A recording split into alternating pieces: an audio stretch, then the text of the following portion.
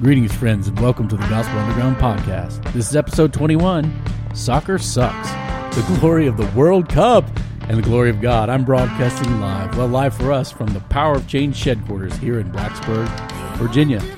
Well, I'm here with my co-host and friend, Jesse Fury. What's up, Reed? How you doing today? I'm doing well. I wore a very plain gray T-shirt today, so you could not clown me. No hats, no hats, tank tops. Nope. Yeah, I realized that I was being aggressive. My guys love it. That's probably their favorite part of the podcast. the mocking of the clothes. No, you look pretty casually nice. Don't pay attention to my pants. You did show me the cool leather bag you were looking at that would go with all that. Oh, so, yeah. I'm excited for you to get that someday. Well, we are back. We are on new microphones. How's it feel? It feels professional. It feels great. What are these EV? You tell me what they are, Reed. Electro Voice EV20s. Yeah, wow. They're ridiculous, but you would make a good salesman on the when I like Sunday. When I like something, I typically like to hype it up. You know, the mics we were using were fantastic, but these were always rated by the best of everybody I looked at. And a friend that I met recently out in Texas was talking about how these would be great, but just didn't feel the expense was justifiable. And then I got a little bonus all of a sudden, so I was like, "Oh, we got to be in on that." So, yeah. Do you feel like you've become happier since you got them? I don't know. I'm usually happier when I get new stuff. I was trying to love him who gave them, kind of thing, you know. Oh, yeah. Yeah. But it's been really fun. We started in August with this podcast and learning along the way what kind of recording devices and microphones and everything has been certainly enjoyable, a little nerdy, but certainly rewarding. Well, I'm glad to have you here today. Yeah, it's good to be here, man. You know, I walked into your kitchen today and saw more fruits and vegetables out of your garden than I mean, the size of your zucchinis are just really impressive. Yeah, the phrase "your zucchini" is kind of an interesting one, and I'm still the grown up child in my house that all my family says, "You need to eat some broccoli, Dad. You don't ever eat any vegetables, Dad." So while Casey and my oldest Kayla, they were overseas for this thing called the Educational Foundation, this little tour of English sites in England, basically UK. Tommy and I, my son, were responsible for the garden, and we just forgot about it. And so I was like, "Oh man, I think there's some stuff out there, you know, stuff." They grew giant. Stuff growing, yeah. So we have these giant squash and zucchini, and I've been quoting this phrase from The Incredibles 2 with Dash says, "Well, who are all vegetables?" And that's kind of the way I'm feeling. But they're making ratatouille or something up there. You know, got the recipe of Remy's ratatouille. Yeah, legit. There's meat in ratatouille, right? I don't know if there's any meat in it. Oh, you know? Reed. It's not high end. French food is, from what I hear. It's scrap it together, and so. Well, you could scrap some meat in there. Yeah, I would think. Wrap it in bacon. I will, because my son and my wife worked all afternoon making this. You will eat it. I'll have to eat it. So I'm doing it. I have a friend in New Jersey who takes pictures of her food on Instagram, and it just looks like what is this garnish? What is this, like rabbit food? And so she'll be proud. I'll send her pictures of vegetables or something. And so go ahead. No, I was just going to say speaking of food. I went to the dentist today. I don't like going to the dentist. I realized that. Well, I guess I've known that. Right. But today I realized I really don't like going to the dentist. I went to the dentist and they took x-rays of my teeth, and which every time they do that, I'm certain they're going to come back in and be like, "You have 14 cavities." Right. Today they told me I'm going to have to get one of my wisdom teeth pulled because it's broken. Because you're like 15. Oh, gosh. I have a broken wisdom tooth. Wow. It's not bothering me at all. And they were like, we'll just go ahead and write you up this ticket to have all 4 of them pulled. Well, I've already had one pulled. All 3 of them pulled. So you're having surgery, basically, oral surgery. Why are you going to make me have the other ones pulled? They're fine. Yeah, well, hopefully they'll charge you for them and make lots of dentist money or something. Yeah, I don't understand. Why would you pull perfectly fine teeth? Yeah, they're hiding. They're not hurting. Leave them alone. Well, you'll be able to chew on your vegetables for sure. Yeah. Yep. Well, while Tommy and Casey were making ratatouille, the World Cup was on. The World Cup has been on perpetually in my house. Now that's soccer. Or yes, the World Cup of football, soccer. It's been on in our house and everywhere I've traveled recently on the radio, and we're kind of a soccer family. So, but before we get to talking about whether soccer sucks or not, whether there's glory in the World Cup or not, and what does God have to do with it, I figure we do our first segment today, Ruts and Butts, with a soccer theme. Ruts and Butts here on the Underground is a little segment that's based on a phrase from the book of Ecclesiastes, under the sun, which describes life here on planet Earth as if God wasn't real. And Ruts stands for ridiculous things under the sun, and Butts, of course, is beautiful things under the sun. So my Ruts today, Jesse, is floppers and fakers, like Neymar. You got a lot of that in soccer. Yes. Yeah, Neymar. Yeah. I saw that he writhed around on the ground for quite some time against Mexico. The guy really stamped him really good. It was really a cheeky little evil thing this guy did to him. But then afterwards, he just he acted like he got hit by a swarm of wasps or something. Now, Neymar's the same. He's the same guy who did the extra 9 barrel rolls the other day, right? Yeah, he's kind of got a diving technique that's pretty high end. People we could talk about diving in soccer. Of course, I was a wrestler and an American football player, so this is one of the things that when I see soccer, I want to throw stuff at a TV screen because I'm like, get up. You're acting like you're hurt. You're, in wrestling, you don't want your opponent to know you're hurt. It's like you're doing this in front of 50,000 people. You should be embarrassed. Is the way I feel for guys like that. So when we were growing up playing sports, I played a little bit of soccer, but in the other sports I played, whenever someone would get hurt, we had a way of asking them if they were really hurt. We'd say, "Bro, are you hurt or are you soccer hurt?" And sometimes they would just pop back up because they were trying to get a foul call or take a break and say, I'm just soccer hurt. Well, I've certainly seen things on Twitter from American football players that I'm friends with and everything. Everyone trying to make their soccer jokes in America. But it is ridiculous when those guys flop and fake like that. It doesn't bother me that much anymore. Well, the thing is, in the 2014 World Cup, I think it was in the round of 16, the Netherlands, the Dutch played the Mexican national team. And this guy named Ian Robin, right? It's spelled Ian, you say Ian, I believe. He completely invented, the guy sticks his foot out, doesn't touch him. He acts like he hit a tree log while he's on a hiking on the Appalachian Trail, dove forward in the air, and they won the game because of that.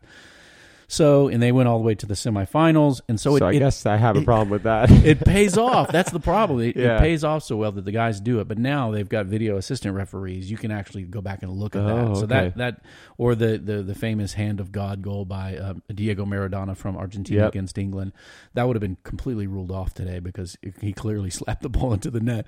But floppers and fakers, ridiculous under the sun.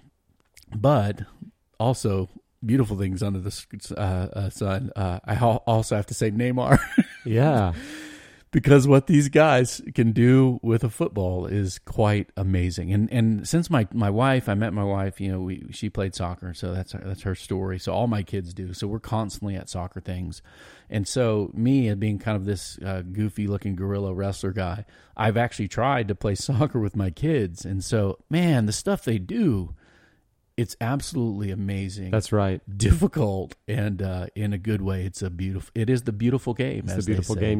There's really nothing that impresses me in sports as much as someone who's really skilled at soccer, like Neymar. That's right. Who's doing things that are just. And I think you're right. It's because I can't do it. Right. And it's to control a ball as a team. That's why people go crazy, right, when you score one goal, because it's actually really hard to do. To defend a soccer thing, you just got to be clumsy enough to smack the ball away from people and keep doing that. You can do that the whole game. You can almost get lucky and win a game. So ridiculous things in the soccer world. That was when I played in intramurals in college. That was your all goal. I knew how to do was play defense. Slap the ball away. Successful. Jesse, just stay around here, and when the ball comes, just kick it away. Just kick it as hard as you can in that direction. Make sure. Well, our topic today is soccer sucks, ? There's a question mark on that. And looking at this phenomenon known as the World Cup, Americans are, I listen to a soccer podcast called The Men in Blazers. It's an NBC production. These two British guys, expats, I think they're both American citizens now. But they say, soccer is America's next national sport ever since 1972. The sport of the future for America since 1972. I think that's when they came over or something. But apart from what we think as Americans, it is by far the world's top sports. Nielsen Sports is Nielsen, who does television rating stuff. They rate it at 46%, which is probably close to 3-4 billion people. Yeah, that's right. I was in preparation for this. I was trying to figure out what other sports are close, and cricket. I was shocked. Yeah. I saw cricket was a couple billion, but I think basketball was second when it comes to like global fan interest and money. Yep. But it's not even close. It's not even close. And like over half of the world's population is watching, paying for things with soccer. It's incredible. Yeah. And I think 20% of the worldwide population participates. They play. They actually play the game, which is just shocking. And so, according to FIFA, in terms of competitive play, like on teams and things, the FIFA, the Fédération Internationale Football Association, one of the most corrupt organizations in the world, proven, I'm not just saying that, proven, there's been convictions. I think the American FBI was taking down FIFA a few years ago. So, but they estimate that on teams, competitive teams, that 265 million people play the game of soccer, and estimated maybe close to 24 million Americans play, and certainly youth soccer has been growing along the way. So soccer, man, it's a phenomenon. It's growing in America. This is as recent as earlier this year, 2018. Gallup did a poll that found 7%. That doesn't sound like a lot, but 7% of Americans named soccer as their favorite sport to watch in a survey completed in December 2017. And so that was a 3 percentage point jump, right, in 4 years, which is significant. Now, it's on its way to being the third highest watched sport in a few years, probably in America, behind football, American football. Over baseball. Probably gonna jump baseball. Leapfrog baseball. Football, NFL kind of stuff. College football, 37%. People love to watch that. Basketball, 11%. That's down from 12. Baseball, down from 13 to 9.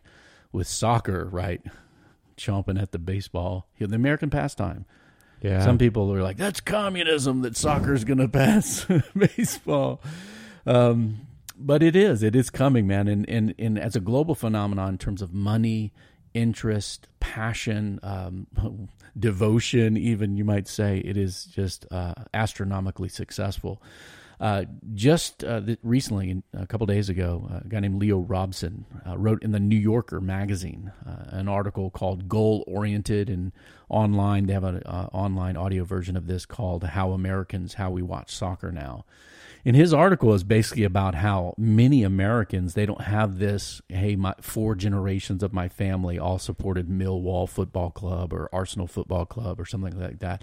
And that Americans kind of can be more neutral and enjoy it all. So soccer itself, rather than the localized club, kind of are on the rise. But some of the statistics that Robson cites in this New Yorker magazine piece was like, they're shocking. The leading European leagues, that's England, France, Germany, Spain, Italy, generated $18 billion. That's a lot of money. Yeah, 2016-17 season. That was a 9% increase. And Manchester United Football Club, which is the club I support, recently posted a record annual revenue. It's $800 million for one club, publicly traded, I believe, on the New York Stock Exchange. How did you decide to support Man U? The way it happened was really weird, because I learned after the fact that I basically started supporting the New York Yankees. Yeah, I was going to ask you, is that just like choosing the Yankees? Yeah, I'll save that. We're going to have a little testimonial time here. I'll save that story, because there is a responsible party in this decision, and it is not me. Television broadcast rights. I think NBC just paid $1 billion to have the English Premier League on their broadcasting network, NBC Sports Network, till 2020-2021 season. $1 billion. Cristiano Ronaldo, CR7, love him or hate him, has the second largest Instagram follower behind Selena Gomez. Wait, is that true? Apparently it's true. Number one, that Selena Gomez is number one? Apparently true. And Ronaldo is number 2. This is according to Leo Robson in the New Yorker. Now, in CR7, Ronaldo is also the most highly paid sports star in the world, just ahead of like people like LeBron James, newly crowned King James of the LA Lakers.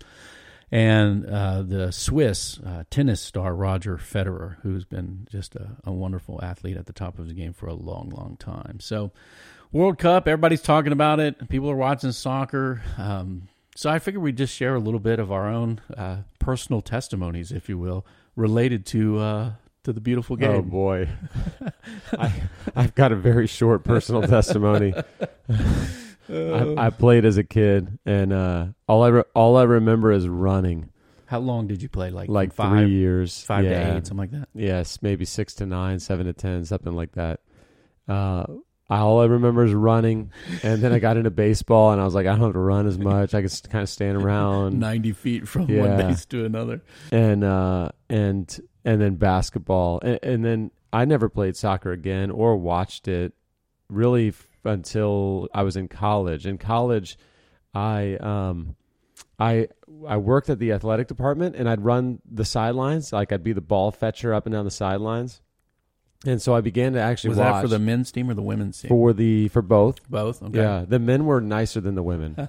They were. Oh, yeah. They're probably thinking everybody's there to hit on them or something. What's that Jesse guy want to do? I don't know. I might have been at the time, but and then I played intramurals, and I thought I was in the best shape of my life. I've been playing basketball, skipping class after class to play basketball. Not a good education plan, but I got to where I was pretty good shape. Good for your game. And good for And I remember going out our first day. We put together a soccer team of guys that played basketball together.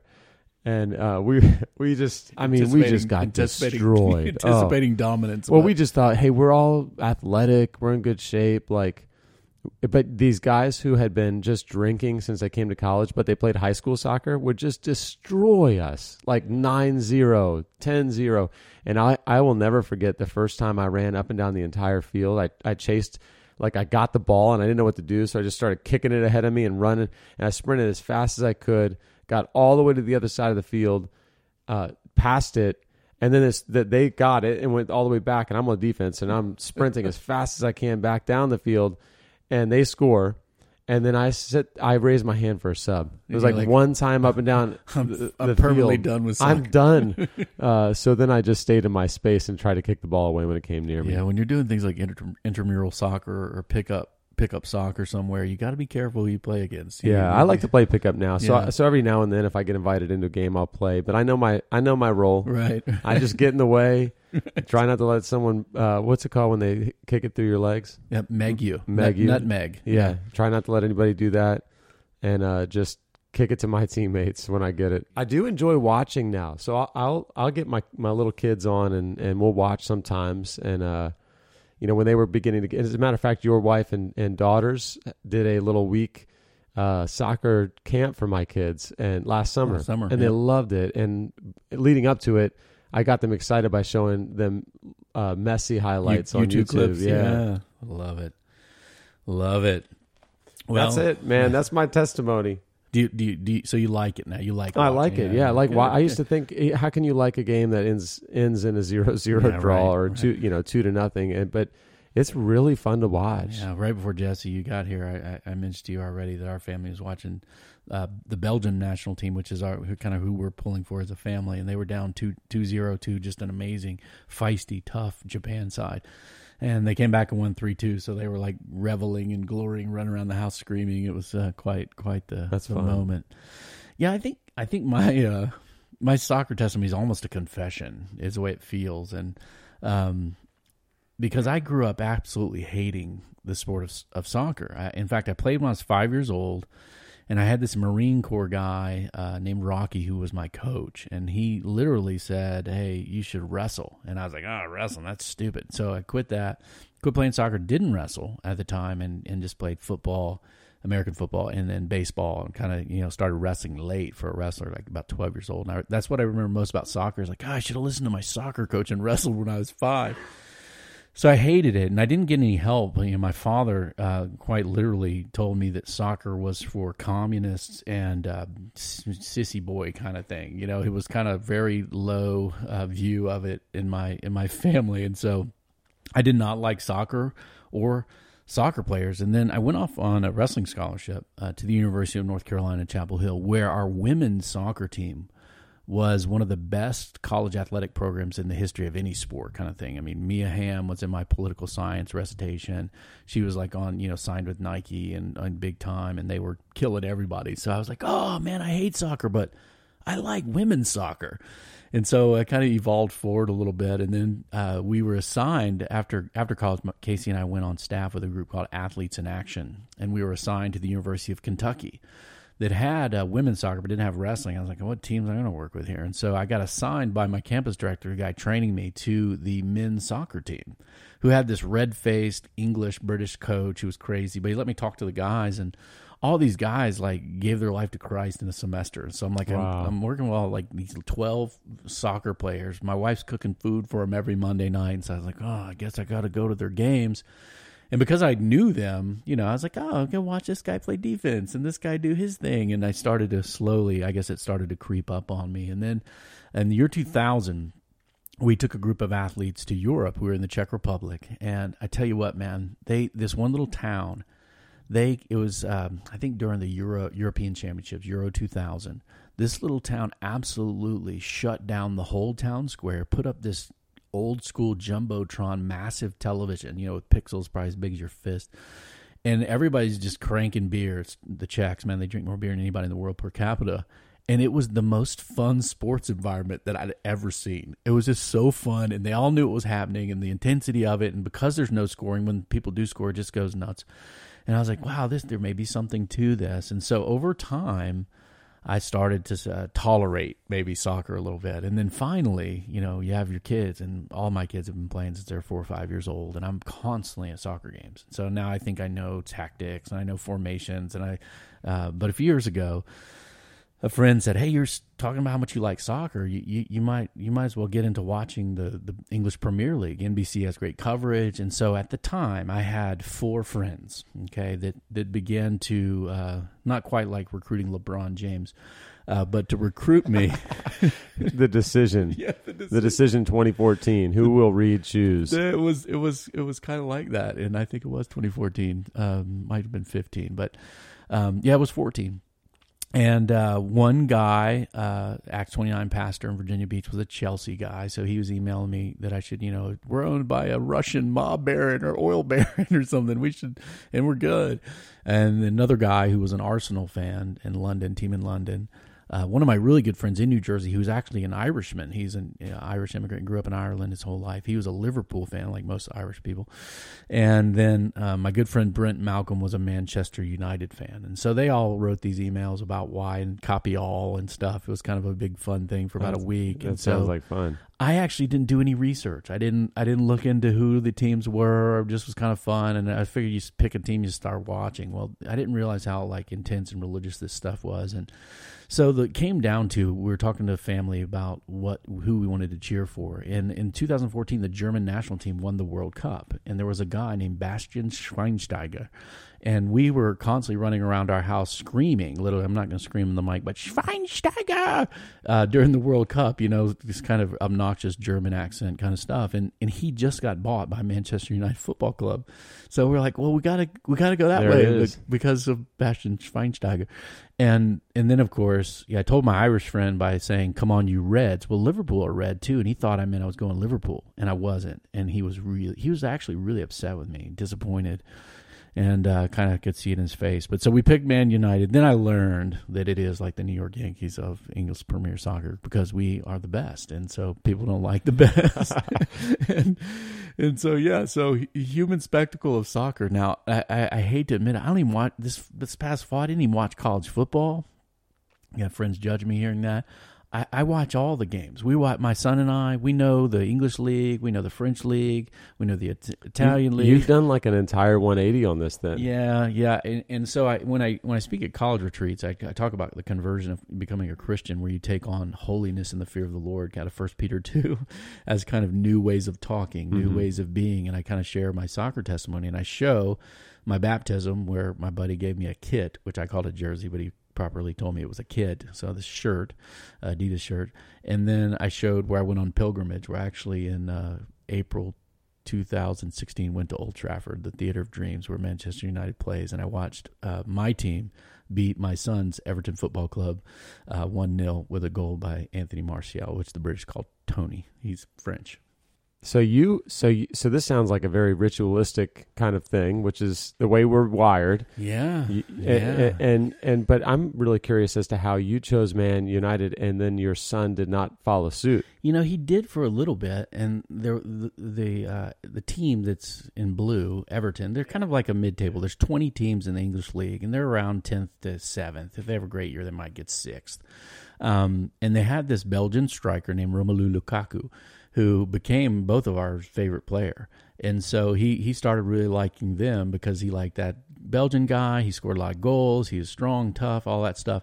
And so the beauty of football, especially in England, last year, Manchester United Football Club bought from Everton Football Club Romelu Lukaku. Oh. So is Tommy coming around? Yeah, he kind of felt like he does today because he's a Cavaliers fan and LeBron James going to the Lakers. Is he going to stay a Cavs fan? He is. I asked him that. He is. He's a Cavs fan.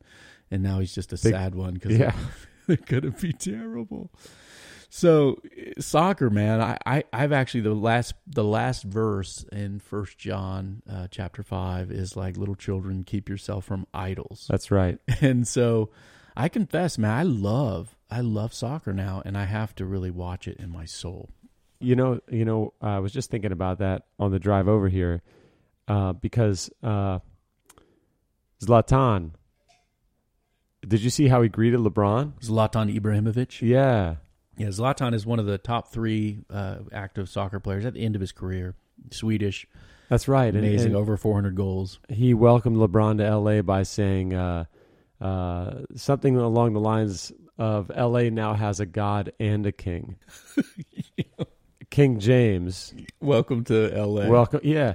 Yeah. So I was like, does he know what he's saying? Is that like a translation problem? He knows what he's saying. He calls himself God. Well, that comes from when he decided to, at the end of his career, go to Manchester United from Paris Saint-Germain in Paris. And there was a guy that they used to call King Cantona, who was this Frenchman who was really good at United. And so because they already had a king, there had to be something above that. So he said, I'll go there and be a god. Well, Okay. Good transition for us, perhaps, to.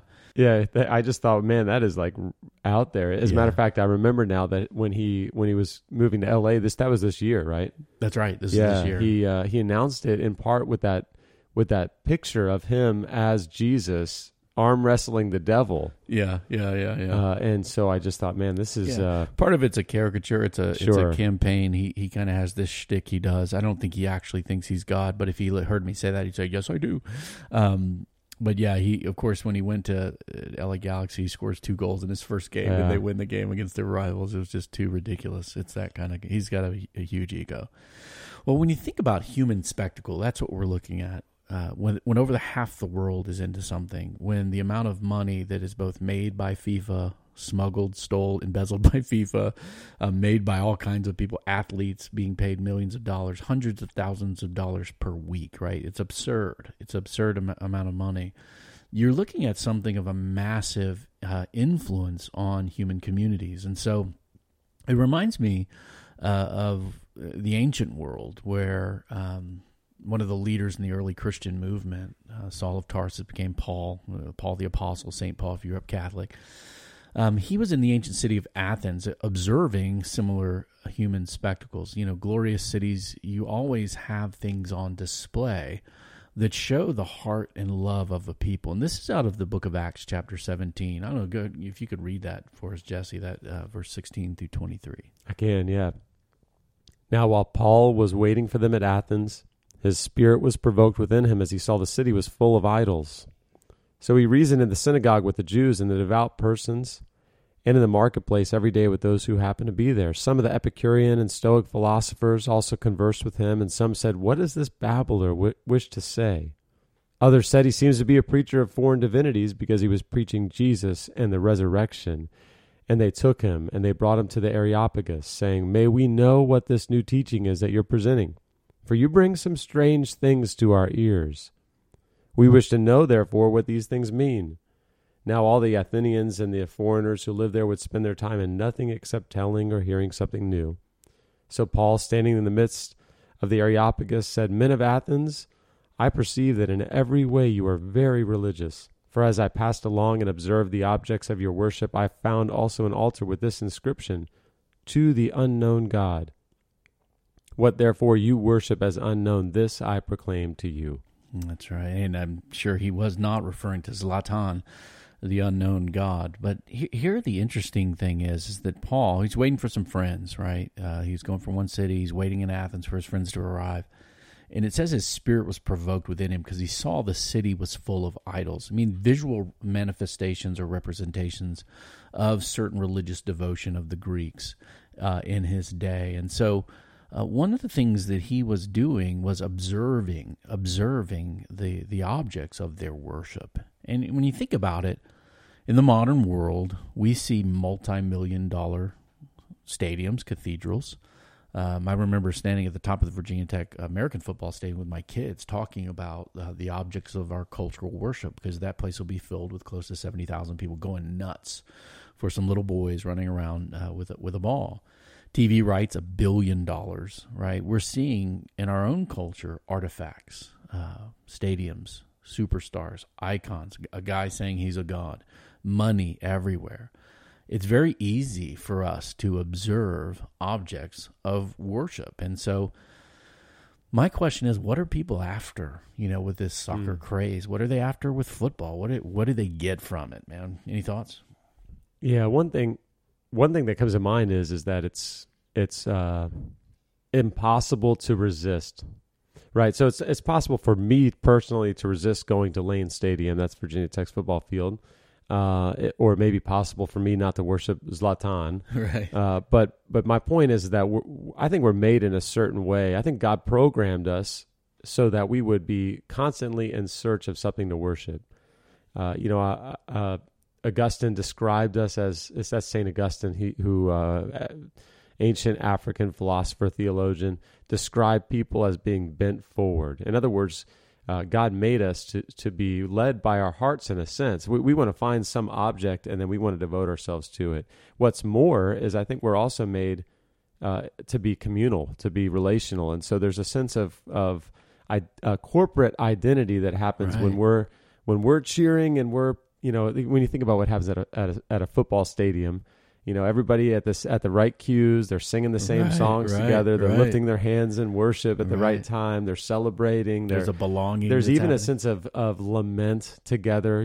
People don't lament together, except they do with sports. Right. And so I think there's a sense of corporate identity, of belonging, even personal identity. I have some sense of meaning based on who I love and support. Even some of the modern brand marketing and brand identification taps into this human idea that we all want to belong to something. Say, hey, it's goofy to walk into a coffee shop and see everybody has the same computer, but there's a brand called Apple that people have identified with certain values, with certain loves, with certain belongings, with what you think of yourself and other people who might not use Android phones or something like that. And certainly we see that with soccer.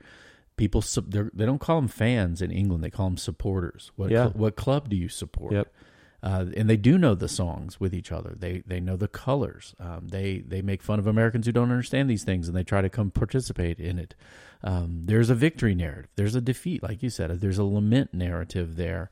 And I do think there's a vicarious glory where we want to participate in the glory of something bigger than ourselves that we're not even doing. Yeah, they're representatives, and we all want a representative hero that we can really kind of identify with and put ourselves in his place or her place, and they give us that. Yeah, it's fun. Portuguese people when we win. Watching, yeah. I'm a Redskins fan as far as American football. Kind of like being an Everton fan, isn't it? Kind of almost good. I don't used know. To be good. Oh, yes, yeah. So 10th out of 20. Yeah. Well, that's on a good year for us.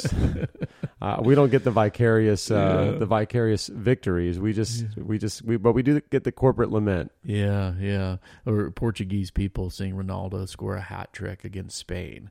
It does something for their corporate view. I was in London in 2004, and It was during the Euro Cup. What is that called? Am I getting that right? Yeah, the European Championships. That's right. Euro 2004. And France and England were playing, and it was. I remember we walked about a mile to a friend of ours had an apartment or was staying at a hotel in the city, and we walked maybe 3/4 of a mile to get there. And on the way there, we walked about halfway through the first half, and it was like a dead city because everybody is watching, England. And England had a good team. This is Rooney when he was young. This is Beckham. I think that might have been when Rooney burst on the scene. It was scoring goals and running over people and pushing them around. And so we walked over to our friend's house to watch the match, and England was winning 1-0. They had a chance. Beckham had a chance to score to send them up 2-0 and missed. And then who was the guy, the French guy? Thierry Henry. No, Zinedine Zidane. So Zidane scored back-to-back goals really at the end of the game. So it was this shocking, all the air went out of the stadium. And so then we were like, oh, that stinks. Yeah. England lost. And then we got out of the hotel to walk back, and there was a riot. Right. It was insane. Like it was people were breaking things, there was a car that drove by with a France flag, and people were picking up whatever they could find to throw at the car. I mean, we just kind of put our heads down and just hustled back. But it gave you the sense of this is identity. This is like we live and die with this team. Yeah. It's a good thing to get outside of America, because we do have our own sports. We invented basketball with a peach basket, and football is derivative from soccer way back. But we have our own sports, and so we don't see the importance of this game that others. I was in Latin America in 1998 with a wrestling team, and we were in Guatemala and Nicaragua, and our bus driver was supposed to pick up us up at a certain time, and I think it was when somebody really good in Latin America was playing Mexico, Brazil, or something like that. And we sat on the curb for 2 hours, and the guy just didn't show up. And he got there, and he's like, oh, I thought it was at this time. And our host, the Guatemalan brother, he's like, no, you were watching the game. We're okay. We're all right. But, yeah, it's this huge identity and huge vicarious relationship with an idea of a sports team or country. And we maybe don't experience that as much with soccer, but we certainly do with, your favorite NBA team or your favorite college sports team. People get a little bit crazy. Well, the question is that I have for us to close on is obviously with people like Ronaldo or Messi or Zlatan, there's human glory involved. Somebody does something with a ball that's amazing, and people all celebrate. They are glorifying something there. Is this human glory? Is that distracting from what we were made for, the worship of God? Is it blasphemous? Can it be helpful? Help us here with this, because it's like, should I watch I'm supposed this? To help you. Should I watch this? Should I watch England play Colombia tomorrow? I will. Sure. I mean, I would say it could be good. It could be bad, right? People are really excellent at something that's good, can be true, can be beautiful, really extremely beautiful. And to be good at something like that that has nothing to do with whether or not that person is being a glory hound, seeking their own glory. Right, or sucking it all in, a glory vacuum. Yeah. That's right, yeah. Just being good at something and then watching and participating and enjoying that I think that's a good thing. Yeah, maybe even a part of creation. Sure. And certainly creations that are said to be in the image and likeness of God. Yeah, I think, why not have soccer in the new heavens and the new earth? Yeah. With restored bodies. Right. I'll be able to dribble a soccer ball and Jesus not fall over myself. can't be the other team's goalie, though. Yeah, right? Well, that's right. Why not? I mean, I think that we won't have the faking, the rolling around and doing the 19 barrel rolls and when the kingdom arrives in glory, Neymar will play clean. He'll play clean. He'll play true and beautiful and right and good. Yeah. And people won't. The people won't suck the glory out of it for themselves. They'll reflect it back to God. So I would say, I mean, the spectacle of sport can be really beautiful and good and true, and something to be enjoyed, a way in which we can enjoy God, a way in which we can learn about God. But it also, I do have a hard time like imagining someone getting to that level, the professional level, without being really tempted to be egotistical, self-centered, selfish. I mean, because they don't pass the ball. You've habituated Yeah. practices of being the best at something, and I'm not saying it's impossible. I'm sure there are professional athletes that are more humble than me, right. But it helps to be humble that I'm not that great at anything, Right. and no one's telling me you're the best, Right. And those guys get that all the time. I imagine that would be really difficult. Yeah. Well, one of the major issues, and it happens both within the career of an athlete, high-level athlete, and at the end of the career, is precisely this: learning to play with the motivation of not glorifying self, but glorifying God. Because there are high-level, deeply committed Christians, a lot of them on the Brazilian national team, apparently. Radamel Falcao, the striker for Colombia, is a very outspoken follower of Jesus, apparently. That within that world, how do you motivate yourself to high excellence? And then how do you not engage in self-glorification with 50,000 people screaming and singing a song they made up about you? Yeah. Right? It's I don't know. If 7 people tell me I preached a good sermon, I walk home going, I'm the best. Right. So it'd be if hard. we get up to 25 5-star reviews on iTunes on the Gospel Underground, I think it could make my day. But yeah, that's a very challenging thing for the Christian athlete, because glory is inappropriately ascribed to man, to these women and men who play a game. And that's a problem. When your career ends, all of that disappears. They don't care about you anymore. You're not in the spotlight. Wayne Rooney, you mentioned him in 2004, stepping on the World Cup scene. Now he's, getting transferred to the MLS, to DC United. We could go see a game. We could go. We'll go see Wayne Rooney stumble around in his 30s after playing highest level since he was 16. It's going to be hard for him as a human being to let it go. Yeah. And to find his identity somewhere else.